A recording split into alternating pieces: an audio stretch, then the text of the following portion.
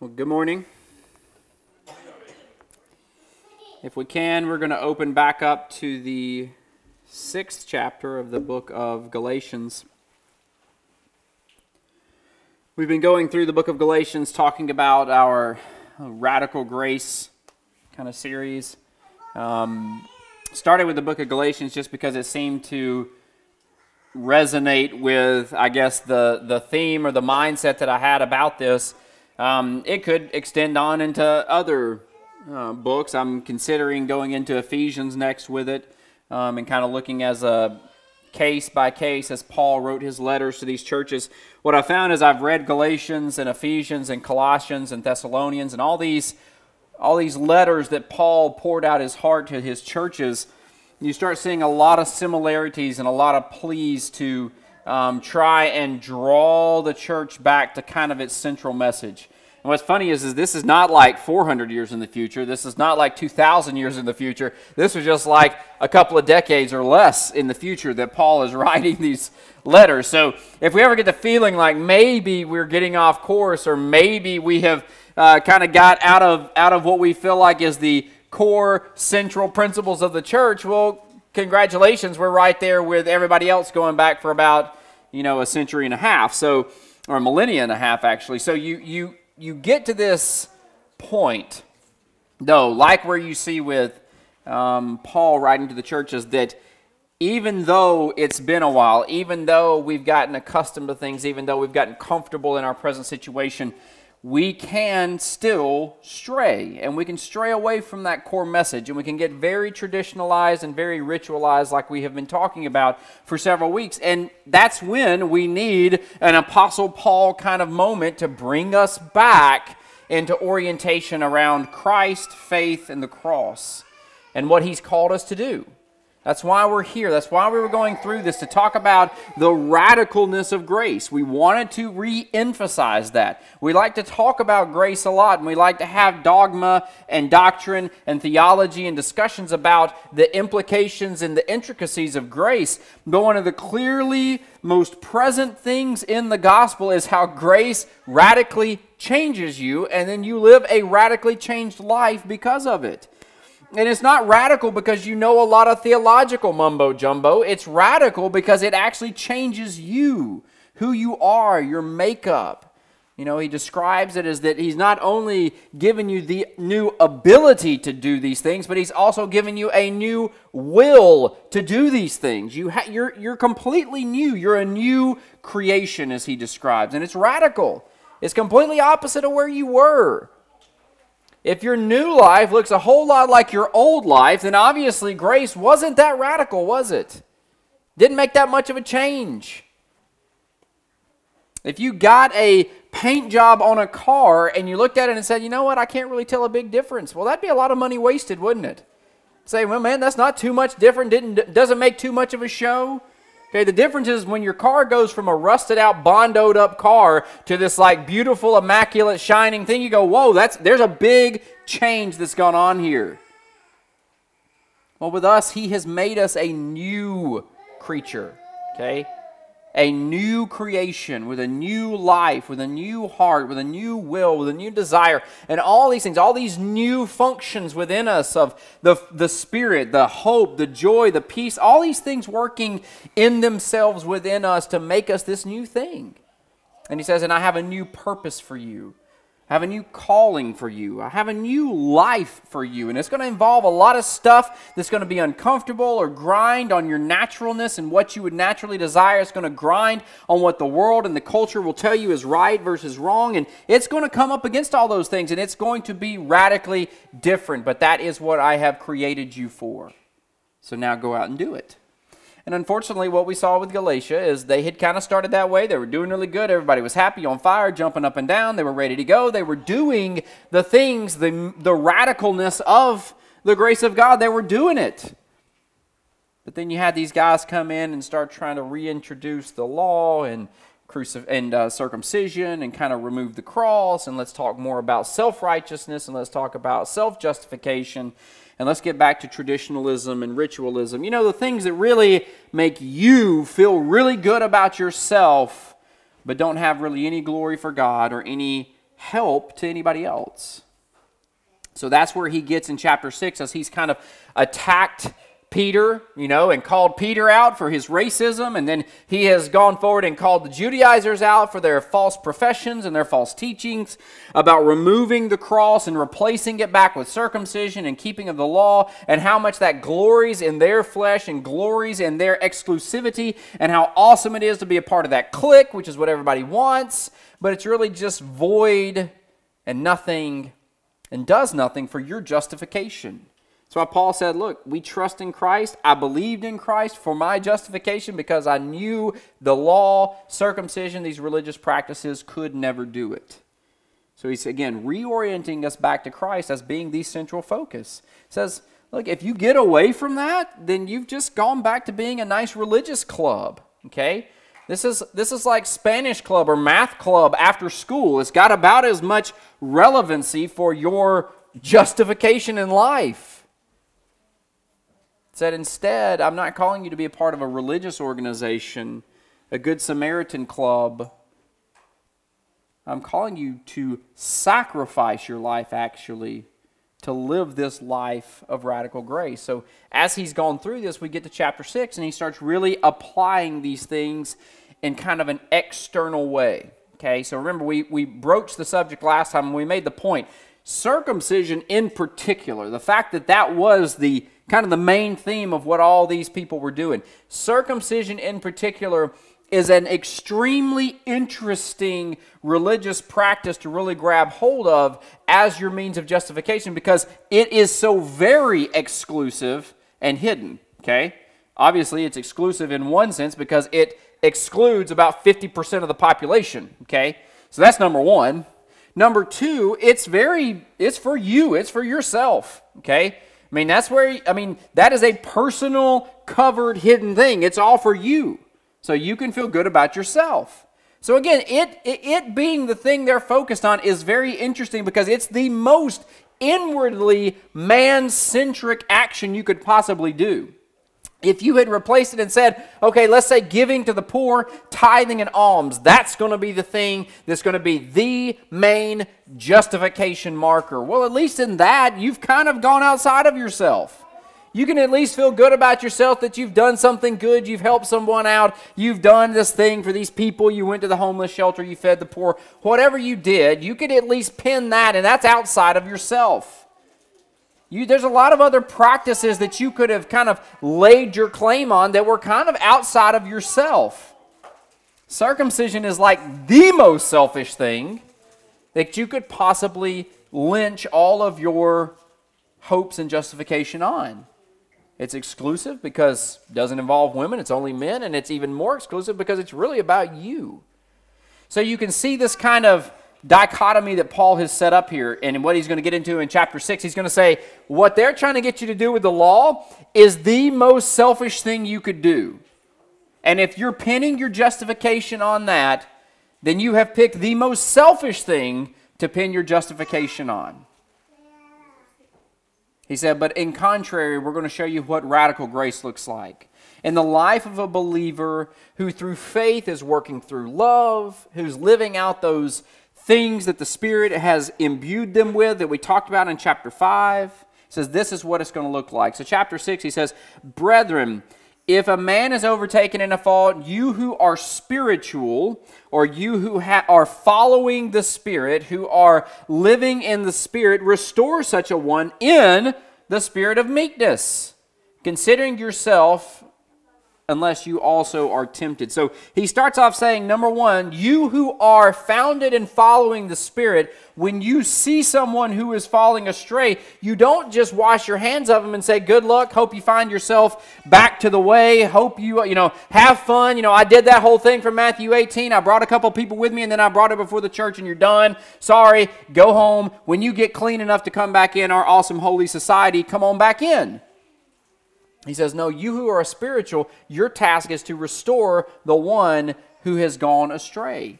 He says, and you do it in the spirit of meekness, which means you're doing it through the spirit of a compassionate, loving desire to see the person restored. Okay, which again is what we kind of contrasted with how often Matthew 18 is used, okay? It's used as an application of a law-based formula to be able to remove people who you don't want in the church anymore. So you can say, okay, I satisfied the 3 steps, and now they can be removed, and I can feel good about myself because I kept the church rolls clean, okay? But that doesn't kind of go with anything that's taught in Scripture, and it really wasn't what Jesus was meaning by that. Instead, what Jesus was teaching in Matthew 18, like we've talked about multiple times, is he was saying, no, you go again, and then go again, and go some more, and take some more people, and try again. Keep trying to restore the brother who has gone astray. And here he's saying it again, in the spirit of meekness, with the desire of your heart to see someone saved from their error, go after them again. Restore them. If you really are professing to be a follower of Jesus Christ and you really have the Holy Spirit within you and you're following the Holy Spirit's teachings, then you got to live like Christ. And Christ was the one who would go out of the sheepfold, go out of the comfort, go out on the mountain, go out in the faraway wilderness and chase down that one sheep that had gone astray to bring him back. That's the kind of commitment we are called to live out. If we're going to be Christians, we got to do what Christ says and live like Christ did, and that's how Christ lived. It's much easier, though, the other way. And boy, we feel really good about ourselves. We can say, oh, look, but I know it's a hard thing, and it's so tough on me, and man, it really beats me up, but I did what I could do.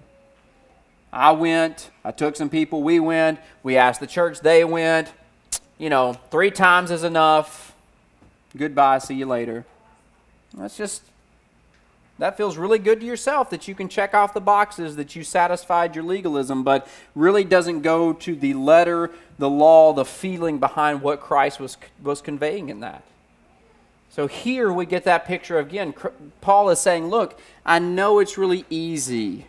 It's really easy to let the one who has chosen to go astray to just go astray and let him go. He said, but you, if you're following the Spirit, need to be chasing that person. You need to be constantly going after them, trying to encourage them to come back. And it's not just coming back to the church. We sometimes get this picture of, well, it's just about getting them back in here. It's just about having them participate on Sunday mornings. That's not it.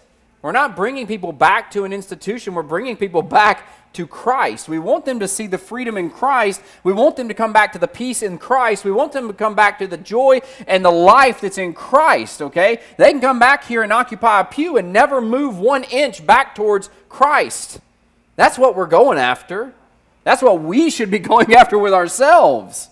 Again, that's what we've been talking about. If all we're looking for is occupying space in a building, then man, this whole blood of Christ thing was really shed in vain. What a cheap thing he bought. Instead, he says, I want you to go after them in meekness. And you do have to be careful. Look, if it wasn't challenging, he wouldn't say, be careful lest you yourself are tempted. He wasn't talking about how, he's not talking about going after them in the church. He's saying you're going after them out in the world where they have run astray. And you need to be careful lest you're sucked into it too. That warning wouldn't be there if we weren't traveling a difficult road to go get after them. So he says, go after them and be careful. Consider yourself lest you also be tempted. Bear one another's burdens and so fulfill the law of Christ. I caught it as I was reading back through this in a commentary. It's interesting there that he uses that phrase. And so fulfill the law of Christ. Because this whole book has been talking about the law of Moses and how they're trying to really latch back onto that bad boy to get some justification. And what Paul is going at here is he says, no, it's just one law. It's God's law. It's Christ's law. Christ is the fulfillment of all the things that Moses ever talked about. And even Christ and his messages said, this is the law, to love God and to love your neighbor, to go after your brother and sister who's at fault, to love your enemy. That is fulfilling the law. So he says here, you're going to bear one another's burdens. Why? Because that is fulfilling the law. Go out here and get circumcised once, twice, or 50 times. You're still not fulfilling the law if you're not loving your brother. John will actually say in his epistles, if you're not loving your brother, you're actually following Satan. Okay? So, I mean, if you want some good, clear teaching on how we're to treat brothers and sisters and our neighbors and our enemies even, then go to the book of John, because he really will not sugarcoat it at all for you. He's like, either you love them or basically you're Satan's child. Okay, so good luck with that. But you have to love them. That's not an option. And if you don't love them but still go around and say, oh yeah, I'm a Christian, I follow Christ, then what he's saying is you're nothing but a bold-faced liar and a follower of the devil. Well, thanks, John. I'm glad you made it really easy for me and didn't worry about my feelings with that one. But that's as clear as he gets it. Of course, Jesus was the first one to say that. He says, if you do not love your brother, if you call him a fool, if you attack him, guess what? I'm not in you. So there's a very clear teaching here about how radical grace transforms us to love people. And he says you're to bear one another's burdens.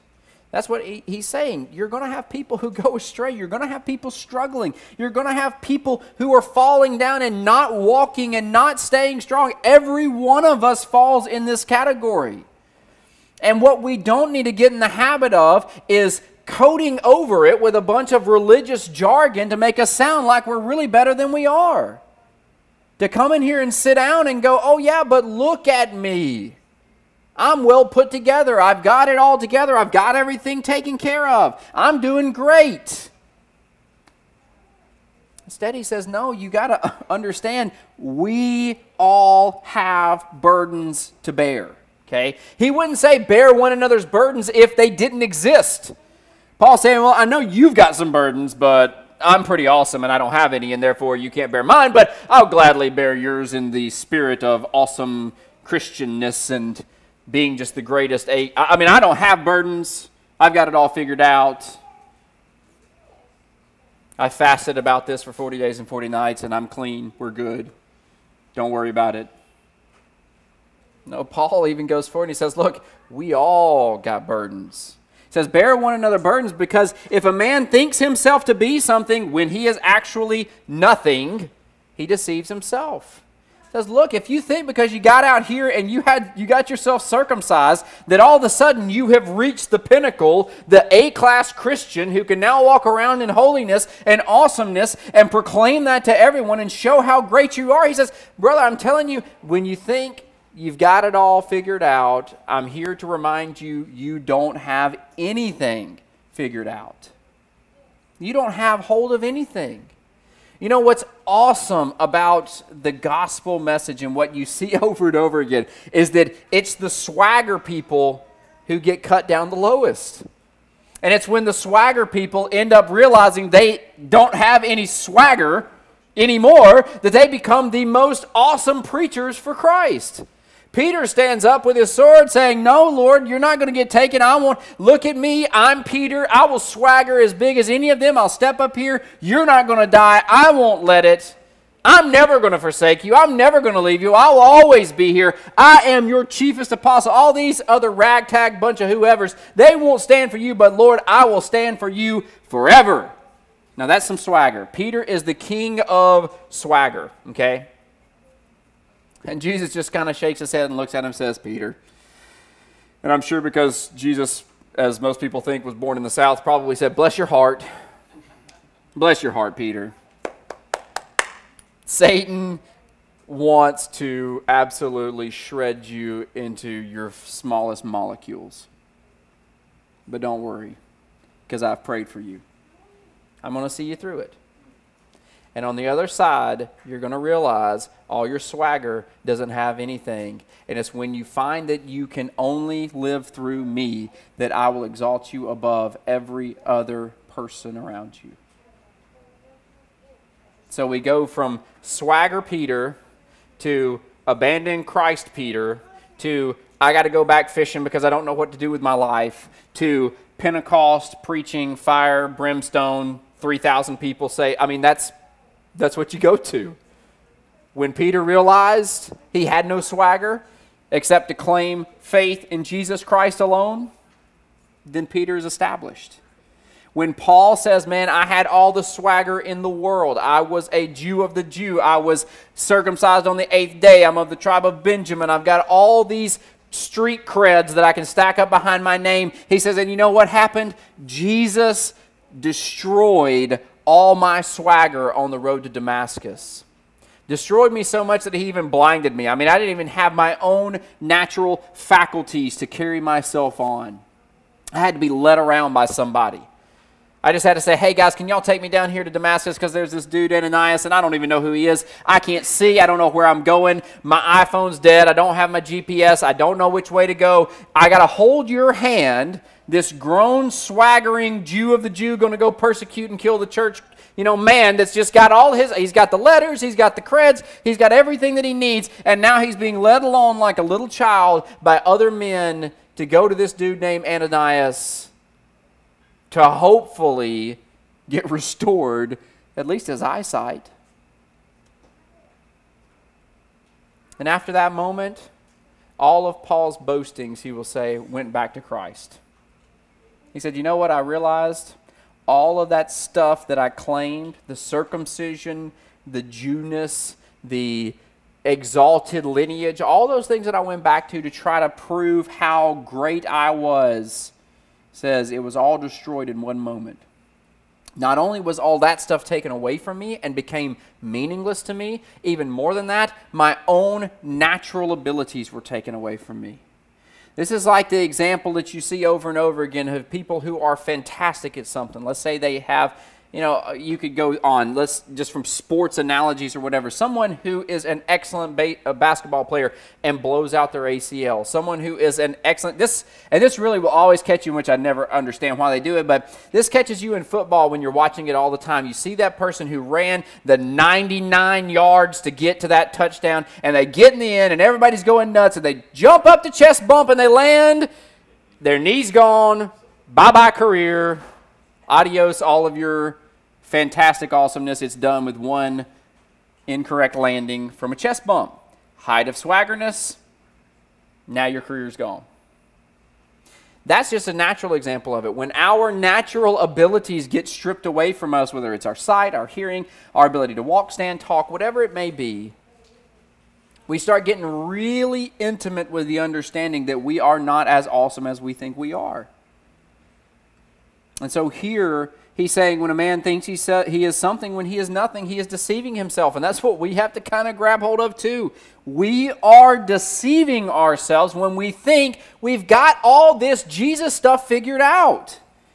And that if we just keep doing the traditions or the practices or whatever we're doing, that's it. We've got it figured out. We have the most correct way of doing things, and that's all that matters. And I can walk around and say, I have got it figured out. I do things the right way. And what Paul tells the church here, he says, when you think you're something, you're going to be realizing really quickly how much of nothing you really are. He says, because you're putting all of your boast, all your pomp, all your everything in the stuff. And mostly, when you really track it down to its root, you're putting it all back in yourself. It's not going to last. Graciously, it's not going to last.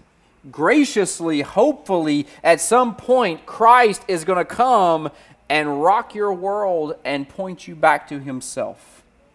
Say, look, all that stuff you thought was making you holy and justified and all that stuff, I'm just here to tell you, buddy, I didn't die on the cross for you to get justified by your circumcision, your baptism, or whatever else you're toting around as your token of your awesomeness. He said, but everybody needs to realize they are not awesome. They have burdens, they have problems, and the key is to bear one another's burdens. That's the beauty of what this new creation thing called the church is all about. It's a bunch of new creatures existing together with all of their baggage. And guess what? You've got people to help you bear that. So instead of taking it on your own, which is very much my way of doing it, I'm a very, we did we did all these this personality thing that I had to do for school, and so we did this personality thing, and surprisingly, my number one characteristic that came back was dominant. Okay, dominant personality. And basically, its criteria are you're very much an overachiever and task-oriented, and as long as you can knock out some tasks, you feel really good about yourself. And of course, I called it a liar, and that's not the case, but, that's how I operate.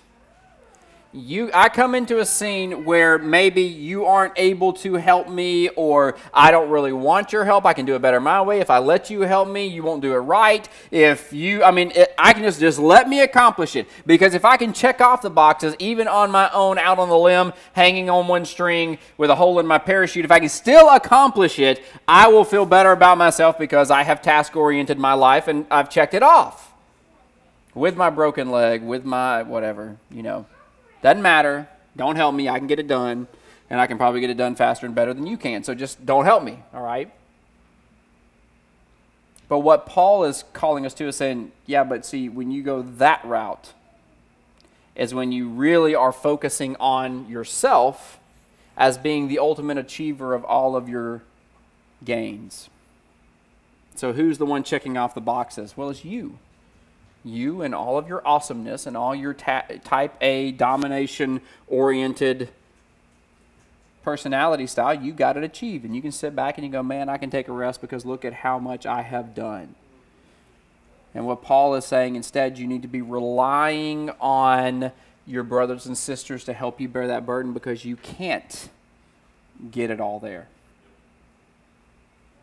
And instead of crucifying yourself on the cross every day, never really achieving what Christ would achieve in you, why don't you just let somebody help you out? So that's where he's talking about bearing one another's burdens. Plus, it is a way for us to get external, get out of ourselves, get out of our own kind of inwardness of our own whatever, circumcision, whatever it is, to get out of that and to move outside to help others.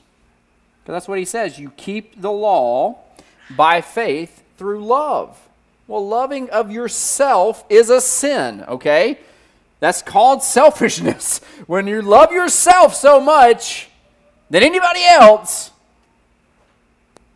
then you're very prideful, you're very selfish, you're very conceited. So he's not talking about just having more love for yourself. He's talking about having your faith work out through love towards others. So whether that's by praying, that we pray for others, whether that's by actually interceding and helping when people are struggling, we're loving through for others through that way, whether it's going out and serving in capacities that are not expected of us. That's how we're loving by faith.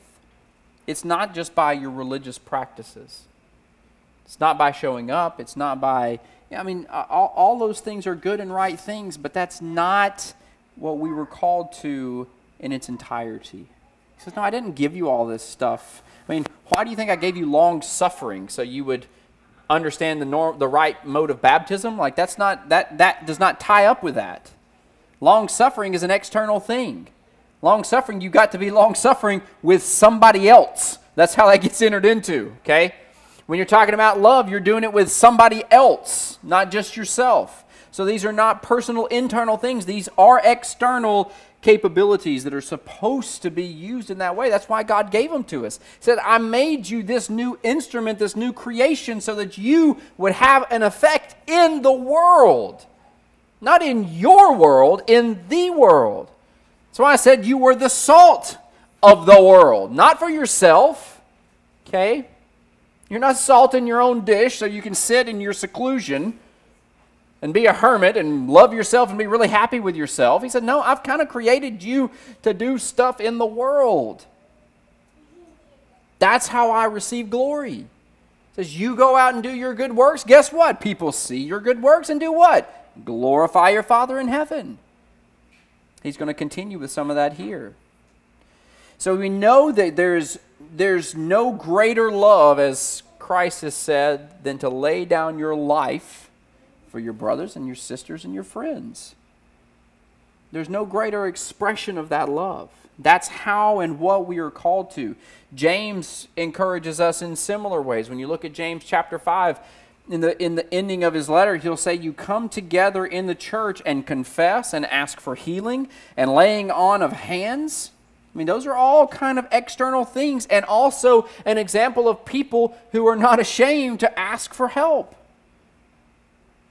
All too often we look at them and go, that's a little weird. Laying on of hands, anointing with oil, those kind of things, that's weird stuff. Are we still supposed to do that? Are we not supposed to do that? Have we allowed, because some groups took laying on of oil and went way to a side with it, then now all of a sudden we go to the other ditch on the other side and go, no, you can't do that because you're being a little bit too Pentecostal. Again, if James wrote it by inspiration of the Holy Spirit, and he wasn't ambiguous about it, then it just kind of gives you this idea. Maybe that's what the church was supposed to look like. It was meant to be a family, a covenanted group of fellow believers who have joined themselves together under the banner of Christ for the mutual support of one another and the mutual worship of Jesus Christ our Savior. It's meant to be that way. So rather than kind of looking at it and going, I just don't know how that would fit in our current paradigm, then we may need to go, okay, how do we change our current paradigm to allow room for that? Because otherwise, we're neglecting to do what the Holy Spirit has clearly told us we should do. So then he says, let every man prove his own work, and then shall he have rejoicing in himself alone and not another, for every man shall bear his own burden. Another way of looking at that would be to say, but let each one test his own work, and then his reason to boast will be in himself alone and not in his neighbor, for each will have to bear his own load. Now, this verse and what Paul said in the first verse are always verses that come up, and people go, okay, this is kind of like rebuke a fool or not, rebuke a fool or don't rebuke a fool. When you write a psalm and you say rebuke one, and then the next verse you say don't rebuke one, you get a little confusing. Well, here people have taken the same thing with Paul's writing. Okay, am I bearing my own burdens, or are other people bearing my burdens? I'm not supposed to be glorifying in myself, but here he's saying bear your own work, do your own work, and then you can have glory in yourself versus not. Okay, so this is what this verse is talking about, at least as far as I understand it. The whole thing that's the problem at Galatia with these Judaizers is get circumcised so you can show off your circumcision to everybody else, okay? So you can glory in your neighbor's works, okay? So instead of dealing with your burdens and your problems in the setting of the church with one another through faith, through love, through compassion, through mercy. Instead, you're looking at your brother over here who's circumcised, and then you're getting circumcised, and now both of y'all feel better about yourselves because you're both circumcised, but really, you haven't addressed any of the core issues that's going on with you. Your spiritual problems have nothing to do with circumcision or uncircumcision. It goes back to your heart and the problems you're bearing. You can't bear them by just getting circumcised. You can't find relief in going after your neighbor and just wanting to look like him. So that's why he's saying you got to get at your own issues. You have burdens. You will have to bear them. And just getting circumcised to look like your neighbor over here so that y'all can all feel better about yourselves, guess what? It doesn't actually do anything for your burden. So he says you need to prove your own work, which what he's meaning is you're not comparing yourself by your religious practices to other people who have done the same religious practices and go, man, I feel really good about myself. The way you see this in application is with the Pharisees. The Pharisees, no matter what was going on in their heart, which Jesus kind of gave us a little window into that and said your hearts are a bunch of dead men and, how can you escape the damnation of hell? You're a bunch of vipers. I mean, he kind of gave us a picture of that. On the outside, they didn't look like that, though, did they? They wore the garments. They had the long tassels. They did the long prayers. They gave all their alms. They recited the Torah. They sat in the temple. They were the righteous people that you looked at as a model. And other Pharisees would line up with other Pharisees, and they could all stand in a line and go, look at how awesome we are, and look at how much of vile, wretched sinners you are. That's why we won't eat with you. You can't touch us in the market. You're not going to be at our table. We're not going to take care of you. Lepers get away. We need to stay holy because look how awesome we are. And what Christ says, yeah, all that awesomeness, not doing a thing for your heart. All that greatness and all that awesome religious practice and everything that you can look at your brother over here and go, oh yeah, you're awesome too and you're holy too. Yeah, look at me. I'm holy as well. Look at my tassels. Come watch me pray. Come look at how much alms I'm giving. Look at how awesome I am. Inside, nothing but deadness. The problem is, and what Paul is kind of encouraging the people is like, you got to let go of the awesomeness. You got to let go of the religious practice, traditionalism as being your source of justification, because what it's going to do is just have you comparing yourself to your neighbor, and then you're going to feel better about yourself, and you're going to walk away from the fact that you have hatred in your heart, you have lust in your heart, you have anger in your heart, you have maliciousness in your heart, you have deceit in your heart, you have idolatry in your heart. You have a lot of burdens that you need to unload so that you can be in closer communion to Jesus Christ, and you're not getting there by putting on a different garment. You're not getting there by putting on your church clothes. You're not getting there by just sitting on a pew on a Sunday morning. That's not how you're doing it. Now, you'll be able to compare yourself to your neighbors that way. You can sit on the church pew and go, look who's not here. I'm here. I'm here when they weren't here. I'm here every time. I'm here every Wednesday. I pray, I fast, I read, I do all these things. Look at me. I must be doing pretty good. So-and-so's not doing that. So-and-so hasn't done that. So-and-so's not here. We are doing this. They're not doing that. Look how good we are. They're not following. All it is comparison to your neighbor.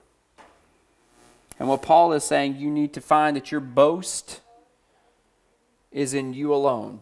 Now again, he's not talking about boasting about your own awesomeness. What he's talking about is boasting about the work of Jesus Christ in you. He's saying you can go out and get circumcised all you want to. It doesn't do anything.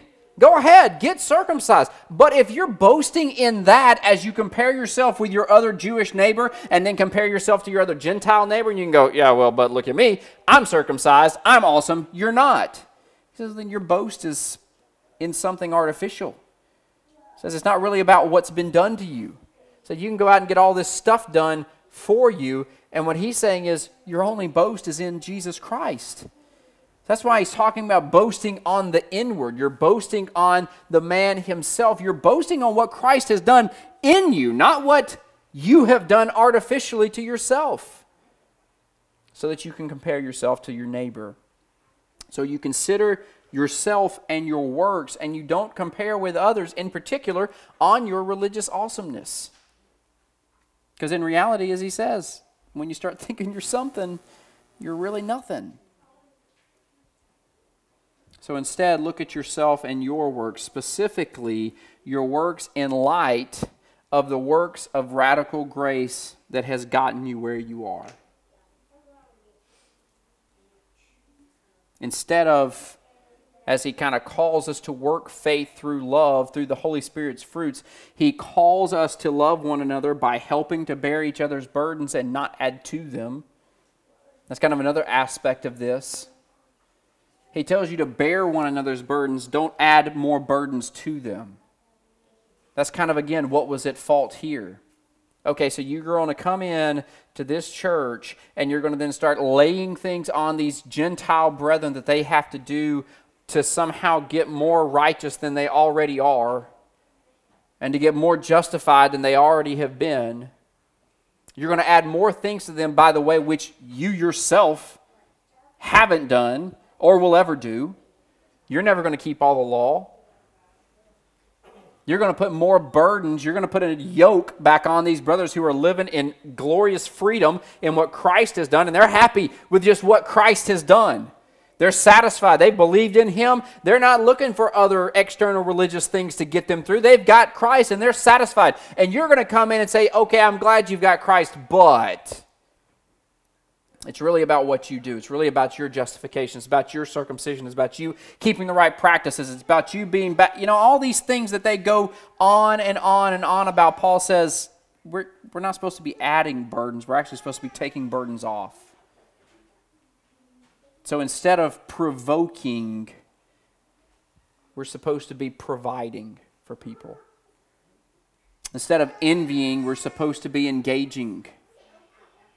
And instead of being conceited, we should become considerate. That's the difference. That's the different lifestyle. And I can't think of a time where this is more important.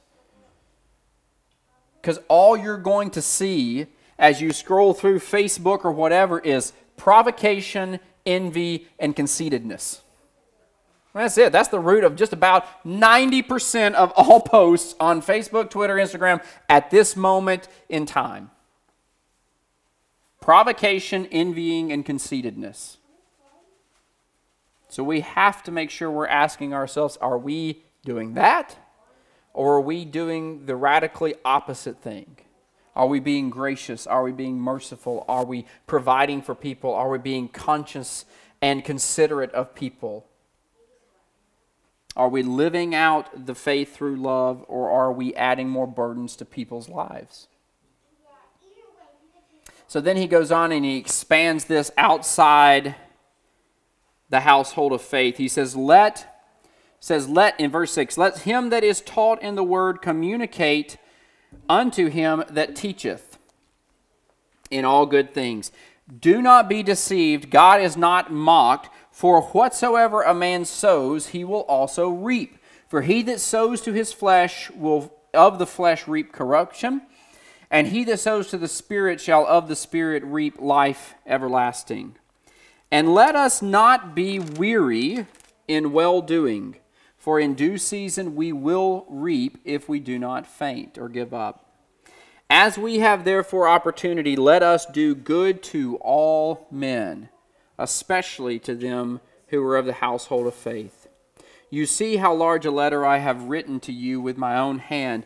As many as desire to make a fair show in the flesh, they constrain you to be circumcised, only lest they should suffer persecution for the cross of Christ.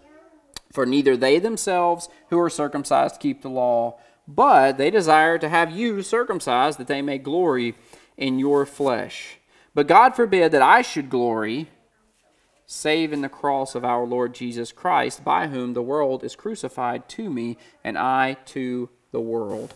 For in Christ Jesus neither circumcision is anything, nor uncircumcision, but a new creature. And as many as walk according to this rule, peace be on them, and mercy, and upon the Israel of God. Now, again, as he's kind of putting this out, he's moving this outside of just you and your brother and sister, but kind of getting it out and including some more people in this. One of them is the one who's doing the teaching to you, okay? He says it is important that we are remembering those who are communicating the word or the gospel to you. So there's a couple of principles in this. First principle, if we can be quick about it, he'll say, let the one who is taught the word share all the good things with him who is teaching. And so the first principle is that we are showing love, compassion, mercy, and we give gifts to the one who teaches. This is an old school principle, okay? This is not new. It's important, though, because here's what I found, and I think you've all probably could bear witness to this as well. We will invest in the things that we really care about. We will invest in the things that we really care about. If you have a house that you love, what do? Well, you remodel it every so often. Why? Because you're investing in it, and everybody talks about it. Oh, that's a good investment. If you put that granite in there, man, when you sell this thing 10, 20, 30 years down the road, you'll get a return on your investment. We always look at houses as a good investment, and people will put money into them because they think it's a good investment, okay? People hopefully put money in things like their 401k. Why? Because they think it's a good investment. They care about it. They want to retire. So what do? They put money into it to support it. People put money and things into whatever they love, whatever they care about, whatever they find value in. So we have to treasure the gospel, and if we treasure the gospel, then we should, quote unquote, put money into it. We should be taking care of the one who has been called out to live out and teach the gospel. I mean, that's just a basic principle. That's not ambiguous. That's not looking for a check. That's just, you're going to put money into the thing that you care about. And he says, but more than just that, love, compassion, and mercy to the one who teaches. So Paul wanted to make sure that the churches were responding appropriately to the ministry that is being provided to them. So Paul kind of makes similar admonitions to the churches at Rome and Corinth as well. He will talk about how, and actually in Romans it's interesting because in Romans he's speaking actually of the churches in Macedonia and Achaia who were actually making contributions for the church at Jerusalem. So it wasn't necessarily just about paying the preacher, okay? It was actually about paying to the church that was in need. So their argument was, for they were pleased to do it, and indeed they owe it to them, for if the Gentiles have come to share in their spiritual blessings, they ought also to be of service to them in material blessings. So what the churches at Achaia and at Macedonia thought were, man, if we have benefited so much from the church at Jerusalem for being the central focus, the original place where all of this started, and we have benefited from all of the spiritual blessings that came out of Jerusalem, they said, why shouldn't we put money into the church at Jerusalem when they're experiencing problems? It says that's where this all came from. It says, man, we treasure the gospel. Thank you that Peter, Paul, James, all these brothers came out of Jerusalem. And they came to Achaia, and they came to Galatia, and they came to Macedonia, and they brought the gospel to us. It says, so when the church at Jerusalem, as being like the mother church, when it was struggling, guess what? We'll send them some money. Yeah, we'll support them. Why would we not? We've benefited so greatly from the spiritual things. Same thing should fall into us when we're looking at how we are reciprocating the things that have been given to us. This principle, along with the others, highlights the points that we are not to be passive recipients of the teachings of Christ. Do we get that? We are not to be passive recipients of the teachings of Christ. We are called, I'm going to make up a word, but it's a good one. We are called to be active reciprocants. Not passive recipients, but active reciprocants. That should be a word, but man, I Googled it and it wasn't. How could you not? That's a fantastic word. Someone who reciprocates, a reciprocant. Give me a break. I mean, I make up a lot of non-English words. That's a great English word. Active reciprocant, which would mean that we are actively reciprocating the things that we have been taught and given. You've been given grace. You want to preach about grace? You want to talk about grace? You want to stick it on a song and put it outside your church? Then by golly, you better be a reciprocant of grace. Don't go out there and talk about it and give me a bunch of dogma and theology, but don't live it, because then I don't believe anything you say. Again, I'll say it again. I don't believe you can fly. Whoever sang that song. I don't believe you can fly unless you get on a building and you jump. You show me you can fly. You show me you believe you can fly. Get up on that building and jump. Show me you believe what you say you believe. You say you believe in justice. Then show me how you're being just to people.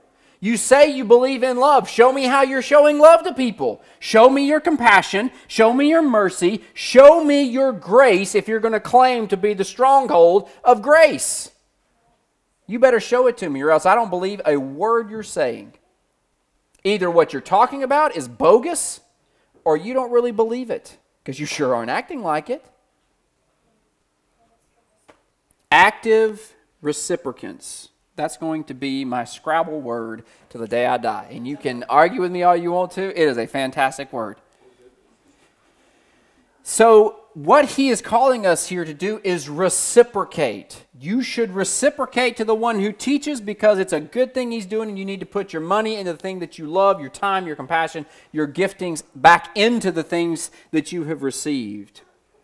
And he also says on the second principle, he says, don't be mocked, because whatsoever you sow, you will also reap. For the one who sows to his own flesh will reap of the flesh, reap corruption, and the one who sows to the Spirit will from the Spirit reap eternal life. The second principle is, and I know we've heard it before, we will reap what we sow. That is so clear. Christ said it. Just about every apostle says it at some point. It is the most clear teaching. You will reap what you sow. There's no escaping this principle, and there are no options in this. Okay? You're always sowing. You just need to identify to what you are sowing, or to which you are sowing, or whatever English word goes in there. You're always sowing something. You're always sowing into something. And Paul gives you two fields that you can sow into. You're either sowing to the flesh, or you're going to be sowing to the Spirit. You're always sowing something. You're not ever not sowing. You're always sowing something. It's just in which field are you sowing today? And by the way, you will reap what you sow. If you're over here sowing to the flesh, you will reap from the flesh corruption. It's just going to happen. He doesn't say if, when, or where, or how, or not. He says it will happen. You're going to do it. Now, maybe God very, very graciously delays, moves, lightens, lessens. Maybe God in His grace obscures that a little bit, but it's going to happen. We will reap what we sow. Other examples that he gives with this are from Job, where he says, remember, and this again, Job is one of his counselors here was going through this and says, who that was innocent ever perished, or where were the upright cut off? As I have seen, those who plow iniquity and sow trouble reap the same. Now again, you can go into a long discussion about Job's friends and where they're kind of getting their basis off of. They had kind of a very fatalistic approach to things, but they're actually on topic here in a good way. If you sow into iniquity, guess what you're going to reap? Iniquity. You're plowing iniquity because you have sown into that trouble. That's where it came from. Okay?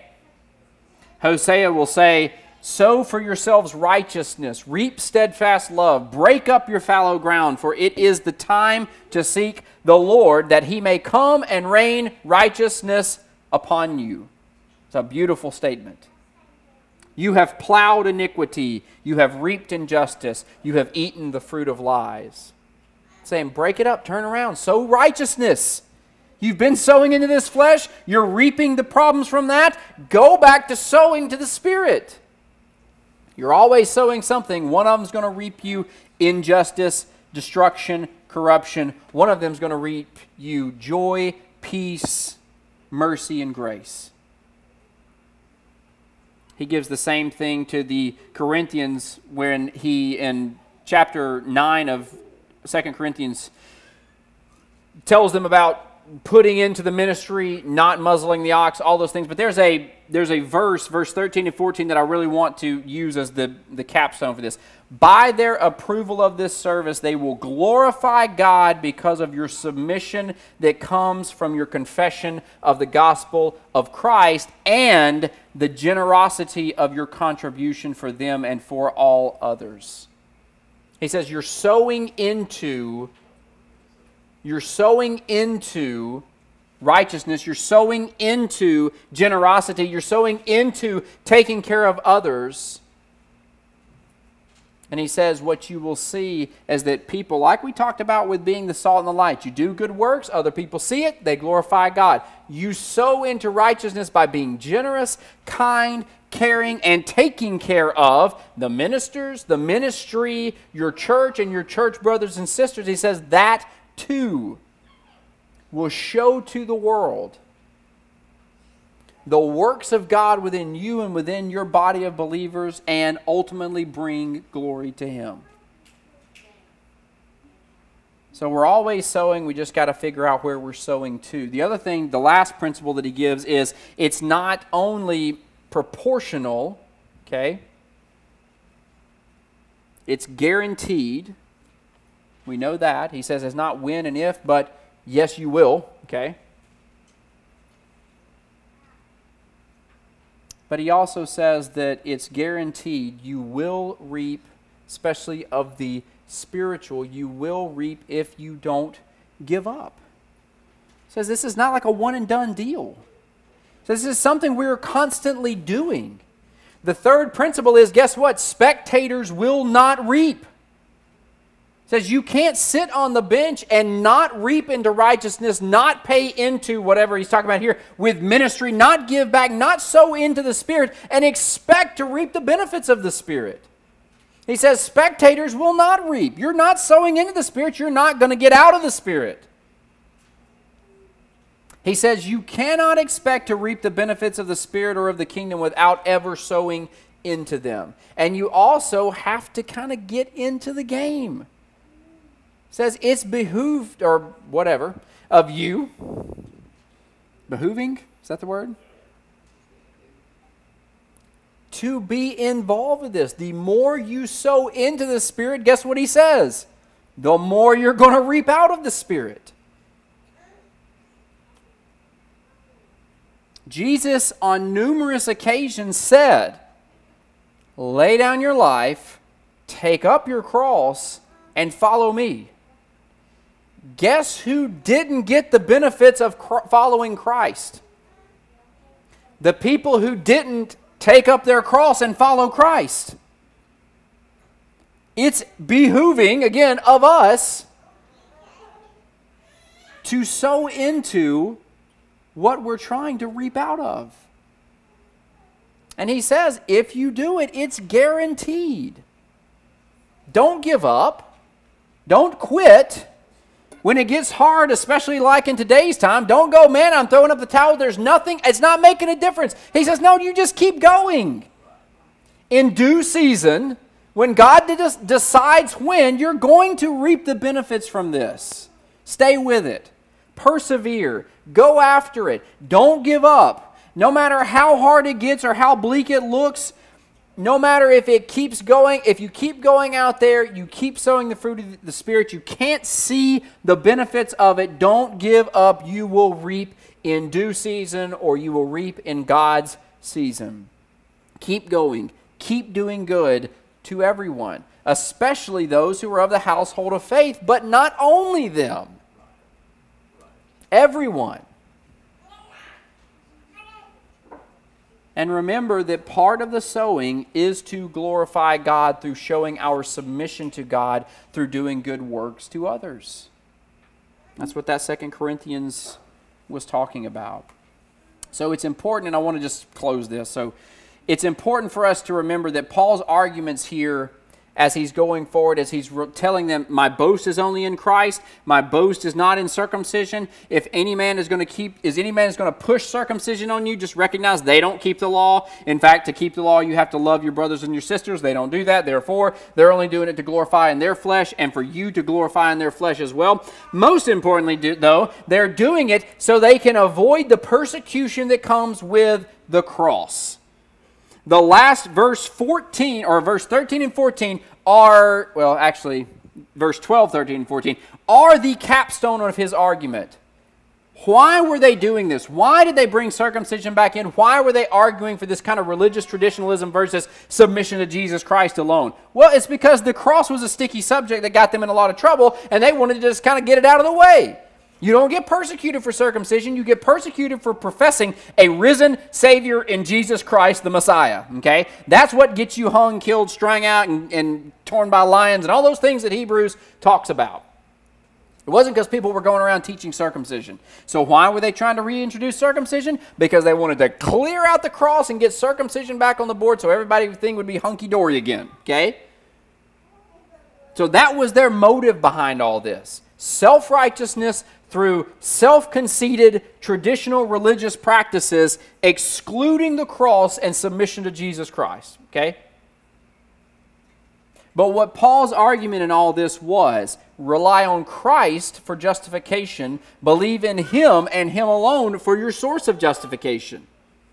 Your selfish religious practices aren't going to do it. Rely on the works of Christ on the cross through faith as the means of your justification. Rely on the faith of Christ. Notice Paul over and over and over again in the first 3 or 4 chapters keeps making this same statement. Belief on Christ, belief through faith, faith in Christ, faith of Christ, faith. It all gets back to not the actions that you're doing, but Christ and Christ alone. Rely on the faith of Christ. Believe on Christ for your justification and not on the religious stuff you do. Your baptism, your rituals, your practices, your location, your denomination, none of these justify you. Believe on Jesus Christ alone for your justification. He's the only one. The only one that can. You work out this faith through love. It's not working out the faith through religious practices.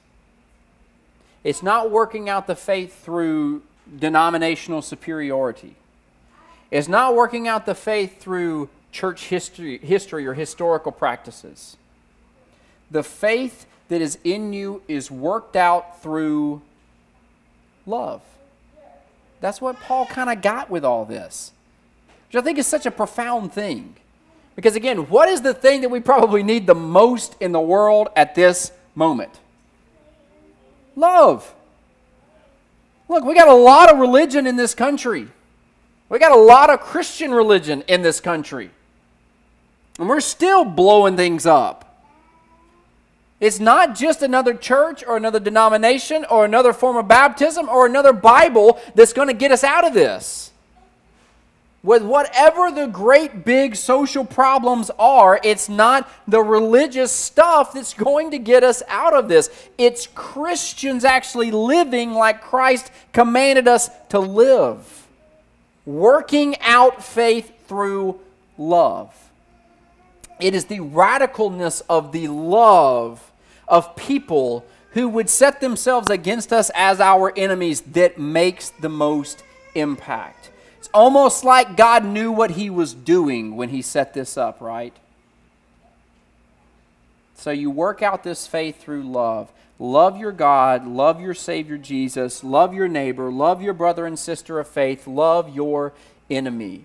Bear one another's burdens, sow to righteousness, and reap in the season of God. And finally, as he closes it out, he says, what's going to be the benefit? What's going to be the capstone? What's going to be the thing that I want all of you who are practicing and living this way to take with you?